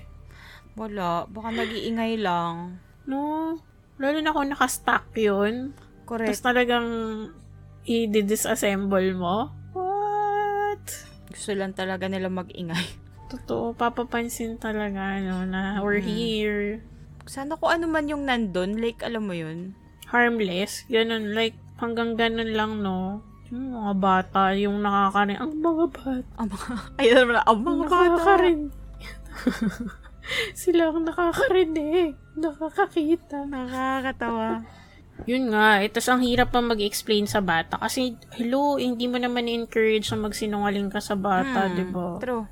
Hi. Sabi nga, diba, ng mga, like, sila, Kami, yung mga naka-experience, yung mga ka-stiff necks natin na nagturo talaga ng bata. Like, you have to ano yung term niya? Acknowledge. Oo, Yung, kunyari, sinabi niya na may nakita akong ganyan. Iko-confirm mo, i-affirm mo na, oo, nakita mo siya, but, gano'n, gagawan mo ng... Totoo. Like, hindi siya dapat na, alam mo yun, na parang i-dismiss mo. Kasi may effect yun. Oo. Pero yun nga, kasi, Diyos ko, minsan talaga, dahil din ayaw mong matakot din yung bata, minsan hindi mo rin biglang sabi mo, wala yun. Correct. Wala isipin yun. Pero, hindi dapat. Kasi nga, parang, alam mo yun, at some point, mas mahihirapan silang i-grasp yung, ng ganong concept. Oo, yun yung root, na kaya may yung mga batang supposedly may abilities, hindi nila kinikwento. Kasi nga, at an early age, na sila, in-invalidate na yung yun. Yun tuloy, ang mga napagbibintangan either yung guard, yung maintenance staff. Alam mo, laging sila yung sumasalo nung... Totoo. Na mga pinaghihinalaang Ayan, next, punta na tayo sa ating mga shoutouts. Kasi, Diyos ko, matami-dami na naman to. Nako naman. Ayan, so ito, unang-una, galing kay ating ka-stiffneck na si Nutella Crepe. Sabi niya, alright, hello ulit, Kapitanas at mga ka-stiffnecks. Nakapagpaalam na ako sa kinauukulan. Paunti-unti akong magsisend ng mga stories para makaabot tayo ng part 100. I just wanna say super thank you sa mga Kapitanas for reading my shoutout and for the delicious code name. Also, alam nyo bang na-excite ako out lagi from work since I'll be listening na to Wag Kang Lilingon. Tas kakatapos ko lang kasi sa Into the Unknown episodes. Tas sinishare ko lagi sa boyfriend ko. Then one night sabi ko sa kanya na I wanna go to Corredor. Tas sabi niya, dahil sa podcast yan no? Anyway, okay. Ito na yung pangako ko. This story is from my BF. Okay, so we're working sa isang BPO company around Mandaluyong. This happened early ECQ times sa parking area ng building. 3 levels kasi yung parking sa building and nasa second floor siya nung time na yun. He was just peacefully smoking his cigarette nang may batang biglang tumatakbo sa ramp ng parking from level 1 going to level 3. At first di niya lang kinibo. Then after a few seconds, na-realize niya na madaling araw pala and there's a curfew, so bakit may batang nasa labas? Dali-dali na siyang umakyat sa floor nun at di na naubos ang yosi sa kaba. Second story. This is from my teammate naman. She was smoking sa 3rd floor and pagpasok niya ng parking, may nakita siyang guy in all black clothing na nakatambay sa parking. At first, wala siyang care kasi magyoyosi lang naman siya. Maya-maya, napansin na niyang paalis na yung guy. While the guy was walking, my teammate saw with her naked eyes na tumagos yung guy sa isang sasakyang nakapark doon. Sinilip pa nga niya to where that guy went, kaso wala na talaga. Mangyak-ngyak talaga siya sa takot, kaya tumakbo na siya pabalik at mga ilang days din na hindi niya kayang magyosi mag-isa dahil sa nangyari. Ayun muna mga ka-stiffnecks, I'll be back for some more.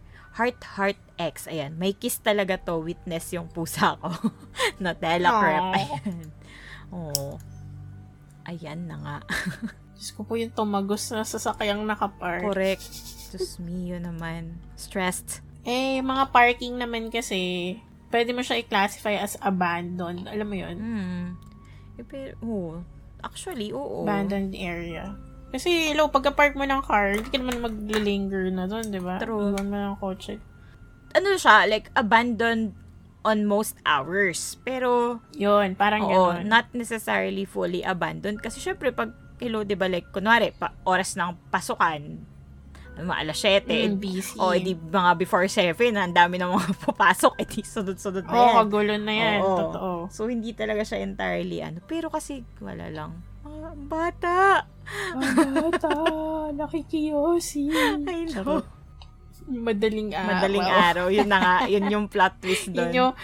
Yun yung delayed reaction na yan. Para, oh shit, madaling araw pala. Correct. At Diyos ko, may curfew nga. So, parang medyo questionable yun. Oo. At kung mag-isa nga lang yung bata, bakit naman may hahayaang mag-isang bata na pag-alagala, diba? Very conducive yung parking, lalo na siguro sa mga doppelgangers, ganun. Kasi, alam mo yun, hindi, ang hirap nakakalito, naliligaw nga tayo sa parking minsan, di ba? very unassuming na, lalo na pag kunwari nakatalikod, nisip mo, nandito, nakikiyosi lang din, or Correct. nagpapahangin kasi break, ganyan. Saka ayan nga, yung mga Biglang, ayun na nga. taong akala mo, tao, pero lumulusot sa sasakyan, ganon. Tapos ano pa yung mga encounters na tipong kakalabitin mo or tatawagin mo kasi makikisindi ka, ganyan. Tapos parang ayaw lumingon or alam mo yun, shit. Diyos ko. Sana matuloy sila sana magbukas na uli yung koridor. Oo nga eh. At nang madala niya doon Masayang banding yan. Uy, ano na tayo? Ambassador. Corridor ambassadors mo. Correct. Tayo mga endorsers ng nasa F8. Biyahe na.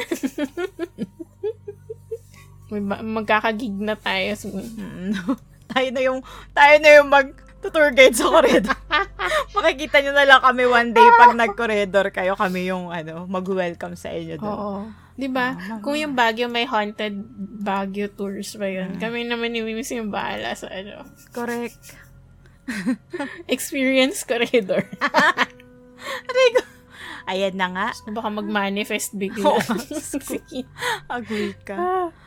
To, next natin na shoutout galing sa ating ka-stiff-neck na si Popcorn.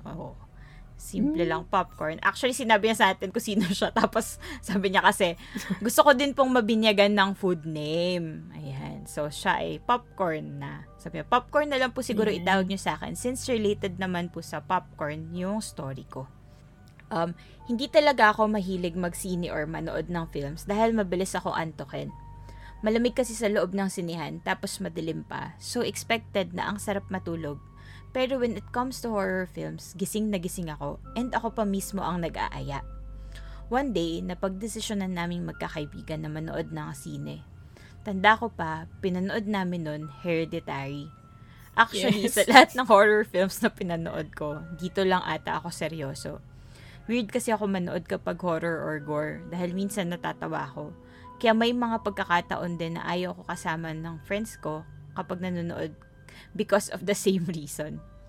Going back, so nanonood na kami ng film and eerie talaga ng feeling ko that time. Di ako mapakali sa upuan ko. Slow-paced kasi yung film so medyo need mag-focus ng husto. So nandun na sa interesting part, tutok na kami ng mga friends ko sa film. Ako may hawak ng popcorn. Nasa hita ko siya so natatakpan nun yung seat sa harapan ko. Nag-request yung friend ko na siya na yung hahawak ng popcorn kasi di naman din ako mahilig kaya ibinigay ko na sa kanya. Pero di ko inaasahan na pag angat ko ng popcorn sa mga hita ko, makakakita ako ng bata sa upuan sa harap ko. His whole body resting on the chair. Nakatuntong siya pero he's facing me. Nakasandal pa ang mga kamay niya sa back support ng upuan. He looks pale, mouth agape. He almost looks like the same kid in Ju-an film. Syempre, deadma. Kunwari walang nakita, but I know for sure our eyes met. Sobrang takot ko nun, pero di ko pinapahalata. May pagkaduwag kasi ang friends ko and aside from that, cinema yun. Ayaw ko makaistorbo. I shifted my eyes sa screen whilst praying in my head. That's the least thing I can do anyway. Few minutes, sinubukan kong sumilip ulit sa upuan and luckily, he wasn't there anymore. Nakahinga ako ng maluwag pero tanda ko pa din ang face niya. Baka dahil din sa atmosphere ng cinema at dahil horror ang pinapanood. But it was something I wouldn't forget.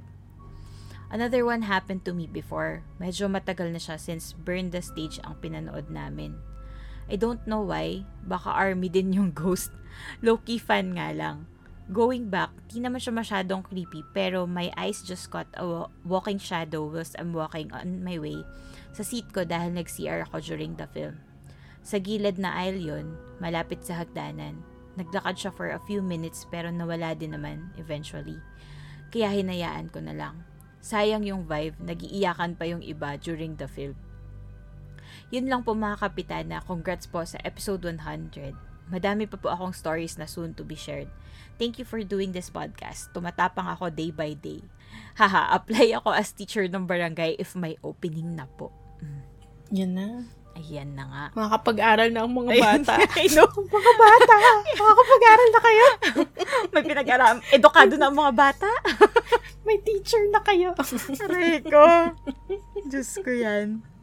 Pero diba, ayan. Welcome sa ating barangay teacher. na si Popcorn. Correct. Si Teacher Popcorn. Ang ganda. Anong ang sinihan to, Popcorn? Yun nga, anong sinihan to? Di ba? Naku po. Kung nakanga yung bata, dapat sinutan mo ng popcorn sa mga. Pero wala na kasi doon. Nakakakuha pa lang pala niya ng popcorn. Oo. Binato ng popcorn. Baka nang hihingi ng popcorn, kaya nakanganga. Correct, oo. Naka-ready na agad. Ready na siya, tapos namumutla na siya kasi gutom na. Oo. Correct. Pero bata, hindi mo naman pwede dalhin yung bata sa hereditary. Correct. So, diba? Isa pa yun. Fuck. Alam na dis, charot. Paano na? Mm-mm. Sa ano ba to? Nag-name drop. Sa ano ba to? Star Mall. Star Mall. Diyos ko, no? Gaano ka katapang na para manood ng horror movie sa Star Mall? Tas last full show. My God. Tara. Alam na. Barangay, masasama dyan. Walang atrasan tayo pag nanood ng horror, Star Mall. Tas LFS. Nako, alam na. Pero ako na puto, sabi ko, dapat pag natuloy yan, by cluster tayo, dapat hindi tayo magkakatabi. Oo. So, para may correspondence hindi, sa taas. Oo, tsaka hindi talaga tayo pwede magkakatabi. Social distancing tayo. Ay, oo, correct. Kasi feeling ko, by that time, applicable pa rin. Kahit na, kumbaga, pwede na, pero still, diba? Tapos may tumabi sa'yo, no? Awayin. Takte, huwag ka lumapit sa akin. Lalaysolin kita. Iba ako na Lysol. Yung alcohol nga, ang sakit na sa mata eh. Lysol talaga. Aray ko. Pala ka dyan. Pero yan kung mga kabarangay pag safe na. Oo. Yan ang mga taga-south dyan. Challenge natin yun. Horror. Uy, saya. Na-excite ako. Horror. Takti feeling ko pag wala akong katabi, matutulog ako. Makakatulog ako. Ako hindi. Basta may kinakain ako, okay. Ganun pa naman din ako pag iniwan mo akong tahimik lang na nakaupo. Pero alam mo, may nakasabay akong ganyan dati sa sinehan. Oo. Dito sa Robinson, sa amin malapit. Oo. Ang weird niya kasi, pumasok siya, pero hindi siya nanonood. Natutulog. hindi siya natutulog. Nag-detect siya. Baka nagpapalamig lang. Alam mo yung tatambay ka sa mall, tas wala kang matambayan na matagal. So, magsisinihan ka na lang. Sabagay. Tapos ito pa yung weird kasi sa kanya. Palipat-lipat siya ng upuan. Ang trip niya. Ang weird talaga. So, ako parang hindi ako makapag-concentrate kasi napapraning na ako masamang tao ba to? Alam mo yun, tas nauso pa yung mga news na mag-iwan ng bomba sa sinehan, ganyan. So, nakakapraning. Sabi ko, parang gusto ko sabihin, manonood ka ba? Alam mo yun, gusto mo na siya. Kinall out. Aray ko. Oo. Pero kabado talaga. Hindi ko na maalala yung movie. As in, nakatutok na lang ako sa kanya. Aray ko. Pero kasi naman, gawain ko yun dati. Hindi man typical na gawain. Kumbaga, naalala ko yung dati na naka-night shift ako. Tapos, magkakaayaan na, guys, manonood daw ng Andos. Pero, syempre, dahil gusto mo ngang, ma-maximize mo yung, mo na lahat ng mga kaibigan mo lalabas umaga kasi normal yung araw nila. Tapos, sasama ka para lang, wala, ayun. Minsan natutulog lang ako pag nanonood ng sine. Pero guess ko ngayon yung ginagawang tambayan pag gusto matulog. Lalo na yung uso pa yung kahit ilang yung screenings. Walang, alam mo yun, like, pwede kang pumasok anytime, lumabas anytime. Oo. Kasi para ka nag-hotel ng murang-mura. Totoo. Lamig na lamig ka dun, tapos, diba? Magkano lang reclining pa yung upuan. Sarap ng buhay. Speaking of, yung mga tumatawa pag horror. Tayo yun. Kakabahan, magugulat kami, pero pag magugulat kami, as matatawa kami after. As in. So, ayan. Hindi ka nag-iisa dyan, Popcorn. Oo. Although, hindi naman siya yung, hindi siya yung annoying na, kasi may mga ganun na parang, natatawa lang dahil, pang-asar lang na. May ibang medyo nakaka-distract talaga na hindi naman ini-enjoy talaga. Correct. Pero nakakadala yung, kunyari may mga barkada sa harap. Tapos, naririnig mo, tinatakot na din yung mga kasama na tipong, lalo, yun na yun. Huwag mo dadala ka sa tangan nila. Diyos ko. Kaya minsan tayo, sa dumudulo tayo kasi para hindi tayo maka-estorbo. Oo. At least yung ingay nandun lang sa likod. Correct. Ganun lang talaga. Kasi nagbayad din naman sila tulad natin, so. Oo. Pero yun. May ano yan may certain balance na parang pag enthusiastic yung crowd na hindi nakakainis. Kasi alam mong same sila ng reaction sa'yo. Oo. Meron naman na nakakairita talaga kasi parang ang OA. off ng reaction. OA, no? Oo, yun. OA, correct. Oo. Meron talagang taong ganun, I guess. Pero, I guess, kaya minsan kailangan din natin maging sensitive sa mga tao sa paligid, di ba? Nakakamiss manood ng horror movie sa sine. Yun nga, di ba, sa tayo magkakaibigan, meron kasi kami yun nga, yung friend namin matatakotin. So, inana namin siya, may blackmail na kami sa kanya na may annual siya na horror movie, with us every year. Wala siyang choice. Wala siyang choice. Oo.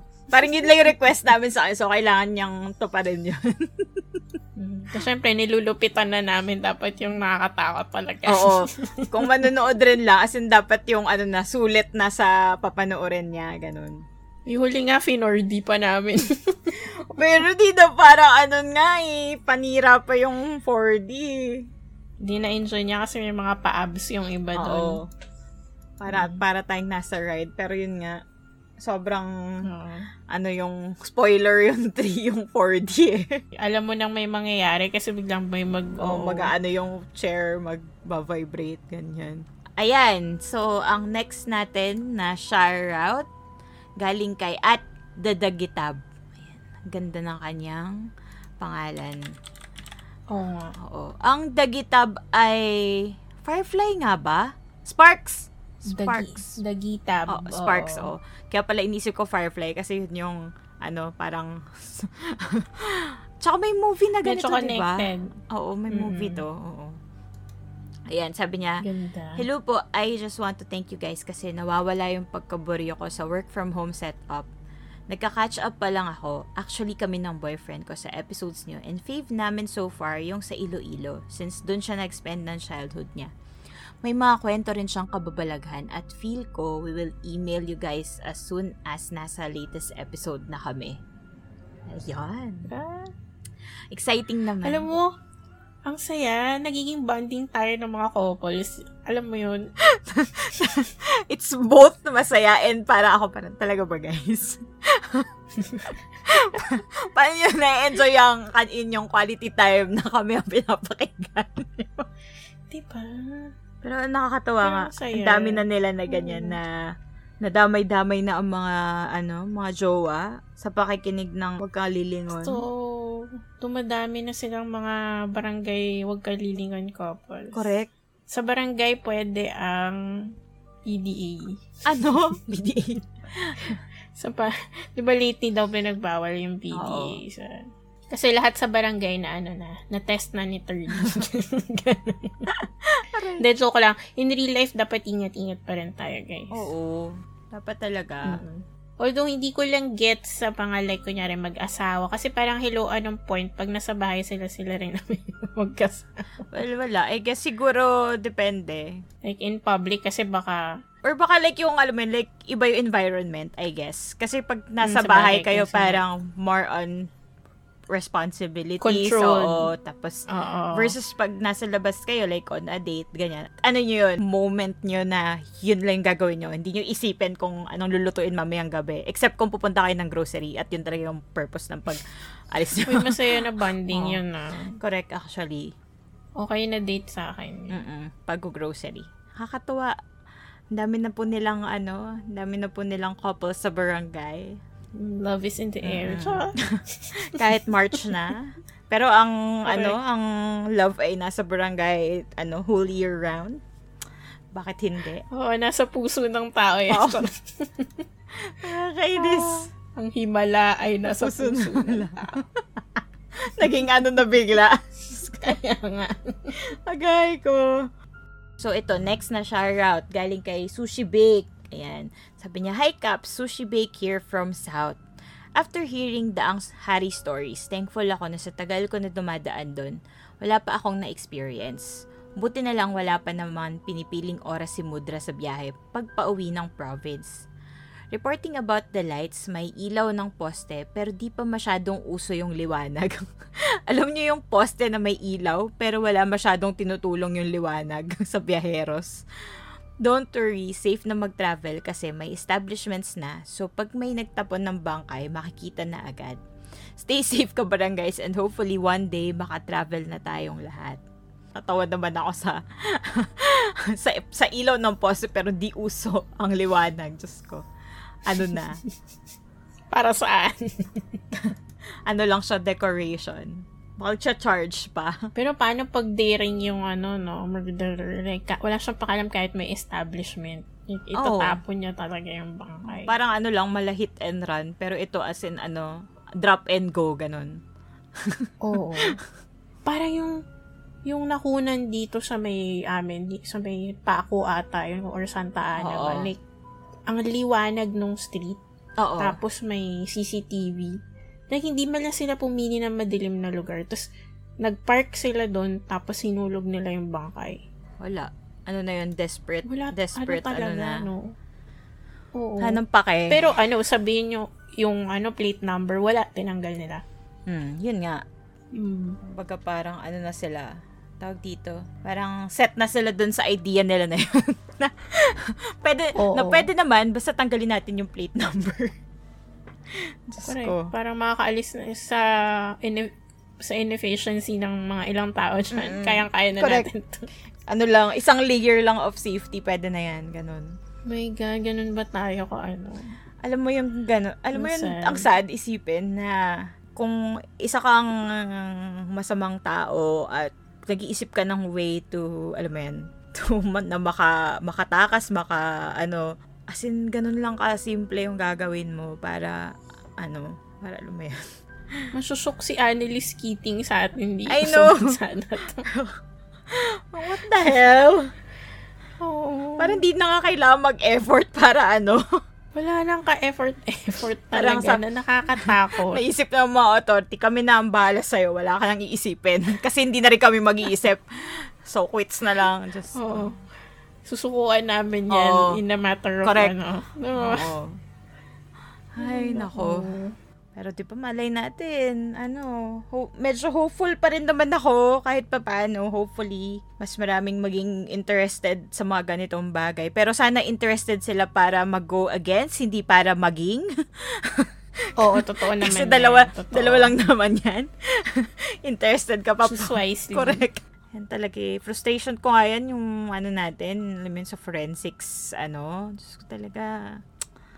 Isa yan sa mga dream ko, pero sana naman. It's not too late. Parang wala pa nga tayong DNA database dito eh. Wala, pinapadala pa ata talaga natin sa na dapat meron ng ganyan kasi hello. Oo, ang time is of the essence sa mga crimes. Alam niyo yan, guys. Correct. Pero kasi dahil nga, you can't earn if you have that. You can't get away with shady stuff. So, pakimulto na lang ng mga lahat na nabiktima, please. Para madala. Diyos ko. Minsan, alam mo yun, parang ambot. Basta yun. Okay tayo, na-frustrate na ako. Thank you kay Sushi Bake sa kanyang update sa Daang Hari. O, diba, ang dami nag-update about Daang Hari. Correct. O, diba? Kalain nyo yun, mga taga-nandyan lang pala kayo sa area na yan at dinadaanan nyo yan. How does si China nakatira malapit sa isang spooky spot? Diba?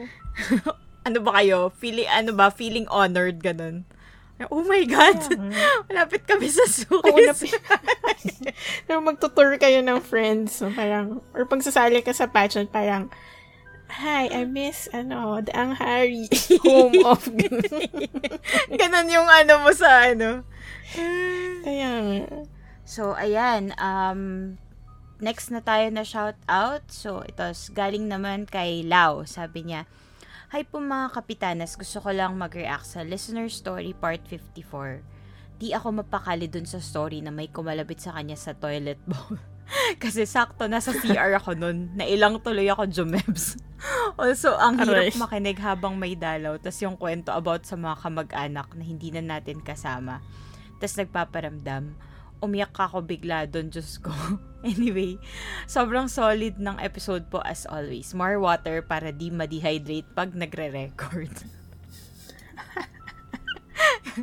Gusto ko talaga na ano na nila yung more water, no? More water, more power. Diyos ko yan. Hakatawa. Pero ayan, thanks kay Lau.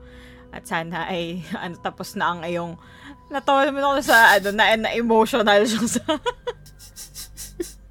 ay, just Di talaga siya mapakali. ito. Tapos ayan, ito, next naman, si J. Doncilio sa Facebook. Sabi niya, katawa yung PGH story ni Cap Grace. Creepy naman kasi talaga hallways ng PGH, pati mga stairs. Tawag nga ng mga kilala kong nag-intern doon is Hogwarts, pero creepy version.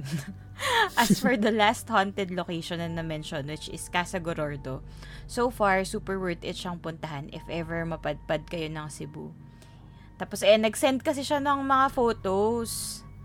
Oo, nag-send siya ng mga photos. Tapos, meron doon na picture ng babae na naka-frame. Sabi niya, di ko lang alam if ito yung portrait ni Telesfora and diary of the former bishop. Yeah. Upload natin. Pumayag naman Yes. si Jay Oo. para makita niya. Correct. Tapos, ayan, ito, second to the last na ng aking mga shoutout. So, ito, galing naman kay Mika Martinez sa Facebook din. Sabi niya, I'm a new listener to your podcast on Spotify and I just like to tell you I simply love and enjoy your podcast. It's like going to a sleepover and listening to my best friends exchanging horror stories. The stories may be chilling but your discussion makes me think and also laugh. Ang taray Oo nga eh. naman. Grabe yung dun sa makes me think. Dun ako medyo, Oo, napapaisip Oo, din oo, pala. fairness naman. Oh, intelligent discussion. Kaso mga ilang percent lang intelligent discussion. Kaya nga, the rest chikahan. The Chismisan. rest either naba-black hole tayo o nag-chismisan lang talaga. Pero, ayun. Thank you kay Mika and welcome sa Barangay. Galing naman kay Arnold Paul. Silent listener po. Grabe, alas 12 na napakinggan ko yung episode nyo na 105. Tapos yung kay RJ16, potek kilabot. Nagkamali ako ng decision tignan yung video. Pero na-curious ako kasi, kaso di ko na mahanap yung ibang video kung may karugtong pa. Ito yung sa dumadaan sa yung na kay MJS. Bothered din ako dun eh. Pinag-usapan natin yun, diba? Kakaiba naman kasi. Kasi nga, kalutang. Kasi ang ano ko lang talaga, Bakit bakit kasi ang bilis-bilis kailangan ng shadow? Yun na nga, parang umiikot siya. Alam mo yun? Trumpo ka, girl. Ito naman, galing kay Oller Yarn sa Twitter. Kasi ano to matinding recruitment ang naganap sa kanyang mga friends. At sabi niya, pa-shoutout po kina Kiko, Antel, Hoodie, at kay Leo na kasama niyang nakikinig sa Discord. At mukhang nag-party nabisita sila. ni Turdy. Ayan, na-welcome talaga sila. So, yan naman, naka-Discord sila. Dito do, chikahan habang, mo yun. Saya naman. Group bonding ang ginawa sa Oo. sa Ano ba nakikinig sila ng ang pinakinggan ata, inuna nila yung Into the Unknown. In fairness naman kasi talaga, isa yun sa mga parang pang-hook episode natin. Oh. Saka Jello, kung nakikinig ka, ang cute to ng voice. Ay, oo. Yes. So, ayun. Yun, no? O, diba, ang haba na naman na episode Ay, na ito. Pero try talaga natin na, mahabol ang mga kailangan habulin. Pero, yan lang mga worthy habulin. Mga submissions Doon tayo sa sa amin. mga, Oo. kasama yan sa mga talagang willing kaming Totoo habulin. naman. Doon tayo sa worth it habulin. Wow. Correct. Yun. At saka salamat pala sa sumama sa amin kagabi sa aming Isa na naman. Isa na namang marathon na live. Diyos ko. na kung saan-saan na napunta. Totoo. Hindi talaga kayang, alam mo yan, na episode lang na live. Ang daming chika, ang daming energy. Umabot na lagpas alauna. Oo. Pero ayan, salamat sa mga nagstay hanggang dulo at Diyos ko, tawan-tawa ako talaga sobra kagabi. Sakit na ulo ko after. Sakit na ulo ko tsaka napagod talaga ako kakatawa, grabe. Ang lala talaga nun, ang lala. Sobra. Tapos nung patapos na, ayan na, Diyos ko po, ang bibigat na Totoo. dahil nag-reminisce ng after 1 year ng lockdown. Sobrang grabe yung pag-iba nung saya-saya pa natin, tapos biglang, ayan na, naglungkutan na po sila. Kaya nga. At least binawi nila yung sobrang Totoo saya. naman. So, balance Totoo lang. naman. Mm-mm. So, nakakatuwa lang. Alam mo, Correct. parang, ayun nga, mukhang nagtambay lang tayo kagabi at nagdaldalan. Ano naman, okay, parang to wind down Mm-mm. for a Friday night. True. Yun. So, ito, isa sa mga pinaka-aantay nyo. Tayo ay magbabasa. Papapasukin na po sa stage ang mga bagong followers ng Huwag Ka Lilingon sa Instagram. So, ito na. At pumasok na sa stage at Steph Wedan, at Kristen no Bisaya, at Christine Andes, kay at Mac Gregory. Hello kay Mike Andres. Hi kay Jules Art. Ganun din sa'yo, Mrs. Amos 1982. Kay Joanna Lois. Kay Of New Things. Kay pangalan ko si Hello Purple Mayi. Hi kay Ivy.YYYY. 4 na Y yun. Kay at Patrick Fay. Pumasok ka sa stage at kumaway-kuway at Rise Ibanez. Tumalon-talon ka kay at Monchi 8. Hello kay PJ Claire. Kay at Evil Lasin or oo, yun, tama naman. At kay Goldilocks Merlicious. Hello din sa'yo kay Gamb Angel. Kay at Johnny Depart. At energy naman dyan kay at J Canine or K9. Gayon din kay at Nicole na maraming E. Kay Jaded.3483. Kay at __ Karen Ya with an H. Hello sa'yo. Ang cute ng DP mo kay at Maki_Mac. Hello din kay Lazo Roxanne. Ay, ito may sikat tayong follower si _Zac Efron. Pero S. Oh my God.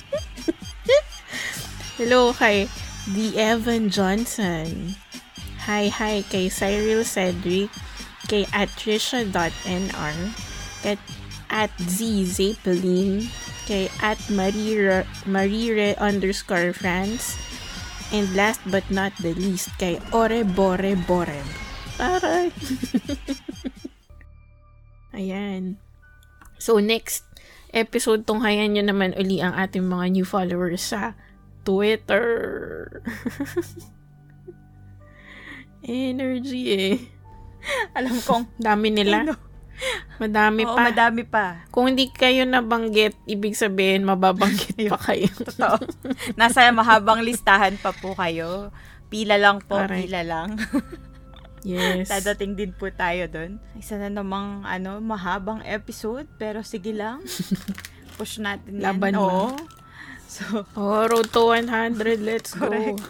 Bago tayo magtapos ng episode, yung sa mga gustong magpadala ng kanilang mga stories, comments, suggestions, reactions, kahit ano pa yan actually, pwedeng-pwede kayong mag-send sa aming Facebook and Instagram, Huwag Kang Lilingon PH, tapos dagdagan nyo lang ng @gmail.com para sa kung meron kayong mga mahahabang stories na ipapadala at kung may mga attachments.